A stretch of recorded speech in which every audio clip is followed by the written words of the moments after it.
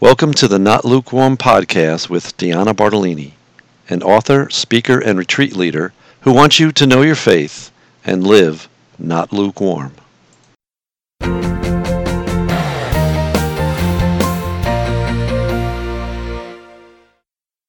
Welcome. This is Deanna Bartolini here with you today to talk about just a small topic of faith.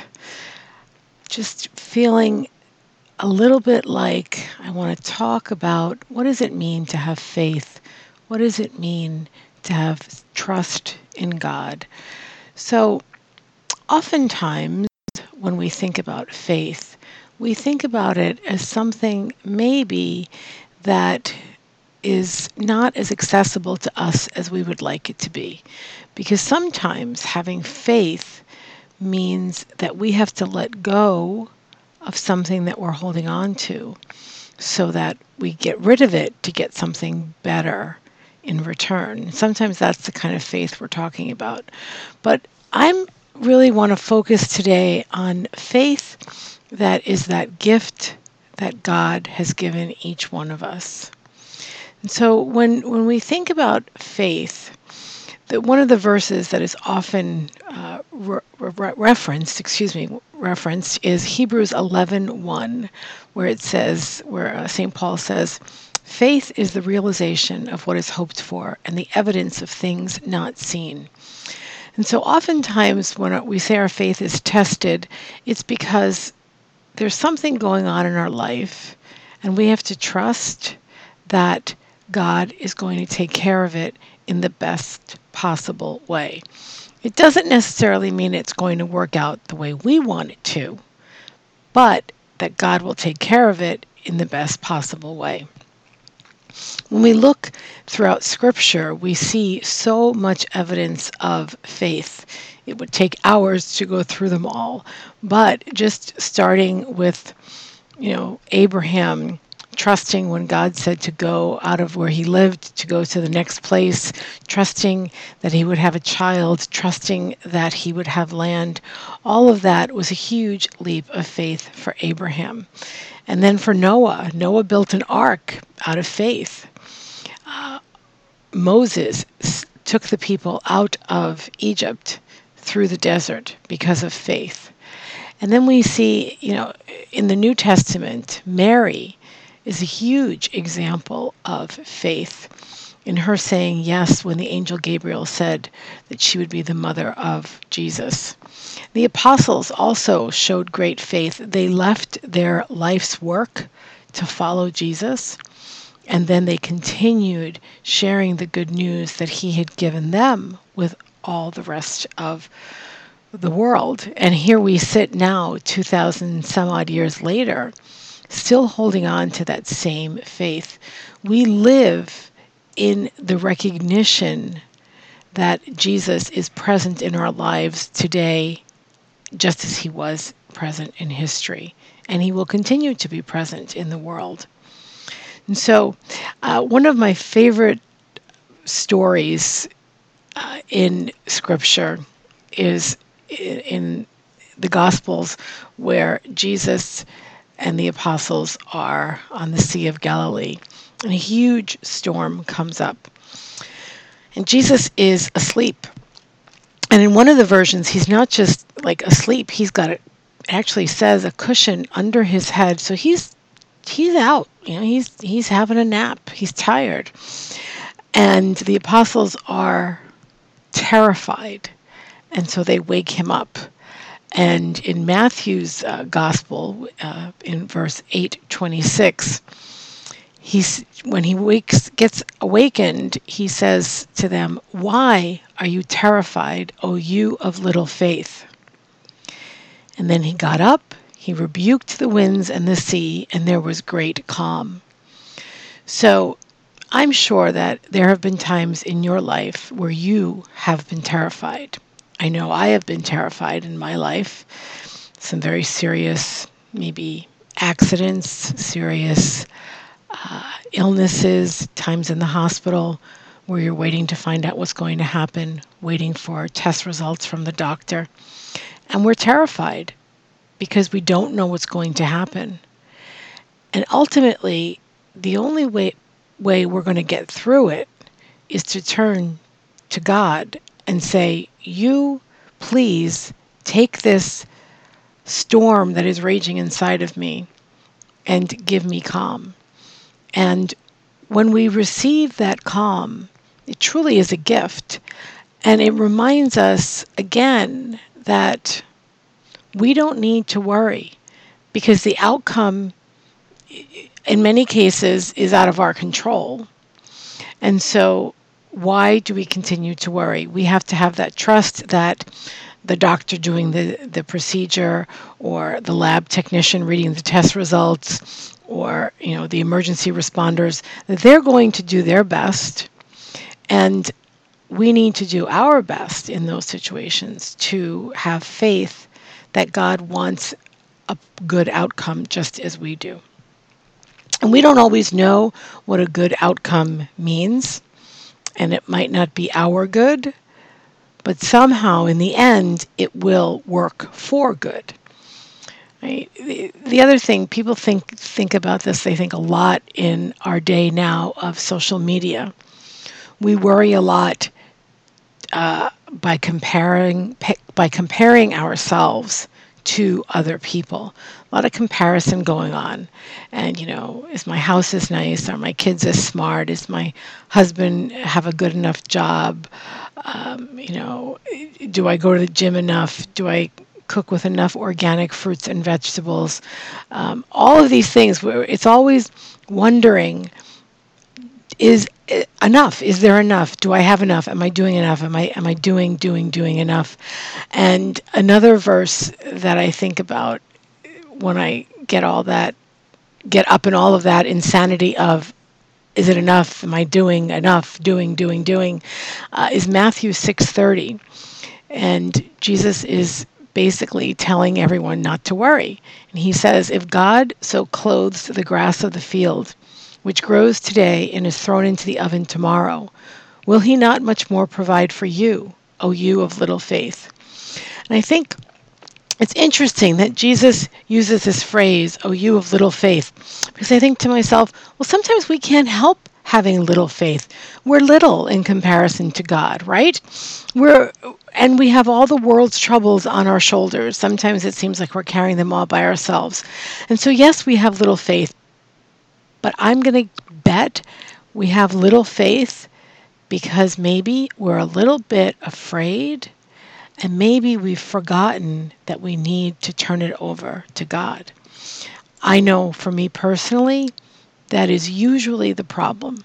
I'm afraid because instead of giving it to God and saying, Lord, I need you in this situation. I need your help out of this problem I'm having, and I'm going to give it to you, and I'm not going to take it back, and I'm going to trust that you're going to either tell me what to do or figure it out without me having to do anything, and it's just going to resolve itself. Right? It's not the idea that you say to God, here, take this and do nothing.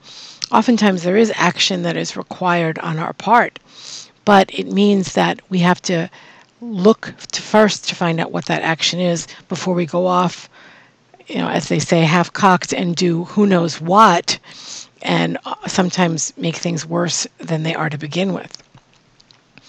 So if we think about where does faith come from, right? So our faith comes from God. And it starts in some ways with the belief that God loves us.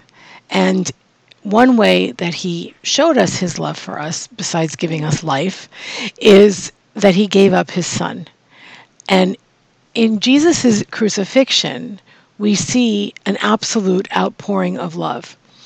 And so when I think about how much does God love me, and what has Jesus done for me, if you look to the cross, you see what he has done for us.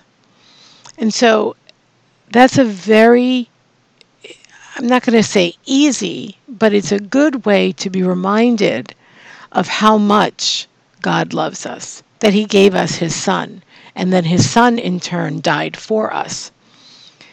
And all of us, I'm sure, have given and received love in our life, right? And there are many people in our lives who love us unconditionally and want nothing but our happiness. Think about it as if you're a parent and you have children, you love your children unconditionally, right? Or most of the time. Even when they upset us, we still love them. And we want their happiness, we want their good. But sometimes we let our kids down, and sometimes our kids let us down. Sometimes your best friend lets you down. Maybe a coworker you respect might let you down. God never lets us down. He never lets us down. And because of that, we know that we can rely on Him and that we can have faith in Him. And God always offers faith to us. He offers to give us more whenever we ask for it. And so, what is our response to God's gift of faith? It really, what faith answers is the question, do you love God? Because love was offered up to us by God in the person of Jesus Christ. He offers us that love. And so our faith then is a response to that love. Oftentimes, people think about, do I have enough faith? Is my faith strong? Do I have faith at all? I think sometimes people who worry about that should probably just stop worrying, because God does not want us to worry, right? Says the woman who has to work on not worrying on a daily basis. But all the worry does is give ourselves our time and energy away from what is important, which is loving and trusting in God the Father and in having faith. So I think people who say they have no faith, I think they might fall into two different categories. I think they might be people who don't need faith, who think they don't need faith, or those who are afraid to accept it. Because if you think about it, if we accept our faith that God is present in our lives, that He loves us, that He's given us our life, that He's done all these good things for us, then we have to do something. And sometimes it's hard to want to do something. It's easier to do nothing. And so we choose sometimes not to accept the faith that God is offering us. I often think about St. Augustine. He says, "Our hearts are restless, Lord, until they rest in Thee." And really, what that is telling us and reminding us is that Jesus has everything we need and want. All we have to do is rest in that truth. And again, to go back to Hebrews 11:1, that faith is the realization of what we hope for. We don't necessarily see the things we hope for. We may see them in our mind, but we don't physically see them. And so when those things come to pass, then our faith is made stronger, and we just start to have more and more faith. And so we often use the phrase, do people practice their faith? Which, when I was younger, I thought that was kind of odd, like you practice your multiplication tables and you practice basketball and you practice playing the guitar, but how do you practice your faith? But we do practice our faith, because when we use our faith to get us through our life, and I use my faith to get me through life on a daily basis, sometimes on a moment-to-moment basis, then we are practicing our faith. And we see that we can trust and rely on God to guide us in our lives, no matter what happens.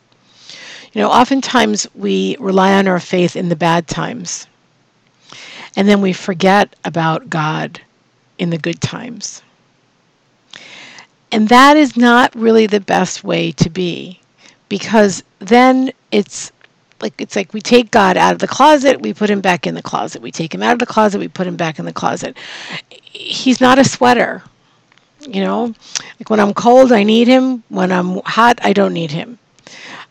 It doesn't work that way. So there is truth that God is with us always, and He sent His Son who died for us, but He also rose for us, right? And in that rising, then the apostles knew truly who He was and were able to receive the power of the Holy Spirit and then to move into the faith that Jesus had given them. That action of the resurrection is what gives us our hope that no matter what our circumstances are, that there's going to be a resurrection. All of our life there are small passion, deaths, and resurrections. Sometimes every day might be passion, death, and resurrection. And sometimes it might take a week to go through the cycle. But all of our life, in one way or another, is a continual passion, death, and resurrection. And that's not meant to make us feel bad about our life. No, it's always to give us that hope and that faith that as we go through our trials, our difficulties, our joys, our good times, that we are more and more growing into the person that God has called us to be, and that we are growing in our faith. So faith, like all the gifts that God gives us, is not meant for you alone. It is meant to be shared. It is meant to be shared with other people and to take what God has given to us and use it for other people's good. The other thing about faith, not only does it give us strength to grow into who God wants us to be, but it allows us to see God at work in this world. God is at work around us all the time. And sometimes we don't realize it. We don't see because we're not paying attention, because we're attached to our phones, or we're just so busy being busy that we forget to look around in the world and see God at work. So I think some examples of faith in the world that maybe we don't think of necessarily as such. A couple who decide to bring children into the world, that's a huge leap of faith. A desire to walk with someone else on their life's journey is a part of faith. Whether that person is your spouse, a good friend, a family member, it's a huge gift to walk with people on their journey in this life. And sometimes we say yes to something in our soul because we know God wants us to do it. And every other part of us is screaming, don't do it. Don't go near this person. Stay away from that situation. It's not a good idea. And yet, every time we think about it, we have such peace, and we know that it's the right thing to do. And we know that because of our faith. Sometimes faith is trusting God enough to know that we just need to get out of bed and do the next right thing. Knowing that when we screw up, that when we fall, God is going to lift us up. There are many days where, I don't want to get out of bed because I didn't sleep. But I need to get out of bed because I have to do something. I either have to go to work, I have to take care of my grandson, I have something important that I need to do. And I am able to get up and put one foot in front of the other because I believe that God's purpose in my life is being acted out in my doing the next right thing. So that's another example of faith. For me, as evidenced by the title of this podcast, Not Lukewarm, my goal always is to live my life in a not lukewarm way. And my faith really is my reason for living as I do every day. It makes me who I am. It colors my worldview, and I hope that it gives me passion to live as the person who is always trying to live a not lukewarm life and to experience fully all the passion, deaths, and resurrections that are going on in my life. So that's going to come to the end of our talk about faith. Now we want to go to our not lukewarm challenge. So this one's going to be a little interesting. Our not lukewarm challenge for today, for this week rather, is going to be to every day make a list. So just get a piece of paper that you can write 7 things on. And what I want you to do is every day in the morning or in the afternoon after you've had a little bit of awake time and organizing yourself time, think about what is the one thing that day that you need to turn over to God, whether it be a difficult project you have to do at work, something that you have to do with a family member, bills that need to be taken care of that you don't know where you're going to get the money for. Whatever it is, I'm sure that every day there's something in your life that you can turn over to God, and just write it down on that piece of paper, and just maybe you can make a heading. I'm turning this over to you, Lord. And make that list of 7 things that you turn over to the Lord. And during the day, think about how is he working on that. And at the end of the week, look back and say, wow, I was so worried about my presentation at work. And I gave it to the Lord. I did my best in putting it together. And when it was done, it was amazing. Because I want all of us to see God working in our life. God is not some man hanging out in a cloud listening to angels play the lute. He is active and alive and present in our life. And so if we focus on what do we need, ask him for what you need, turn it over in faith that he will take care of it with you. It doesn't mean you can say to God, pay my bills, and he's actually going to go online and pay your bills for you. You do know that, right? Okay, just need to be clear on that. We have to do something too, but we don't have to do everything. And that's where we trip ourselves up. We think we have to do everything. We don't. Write down your task, do your best, give it to God, and see what happens. I hope you all have a wonderful week. And we will be back again with our next podcast next week. God bless you all. If you like this podcast, please subscribe or tell a friend or leave a review. You can find all show notes and links on notlukewarmpodcast.com. That's also where you can find links to follow me on Facebook, Instagram, Twitter, and Pinterest. If you have a topic that you'd like to learn more about or want to tell me how the Not Lukewarm Challenge went this week, please send me an email at dianabartolini@mediaangels.com.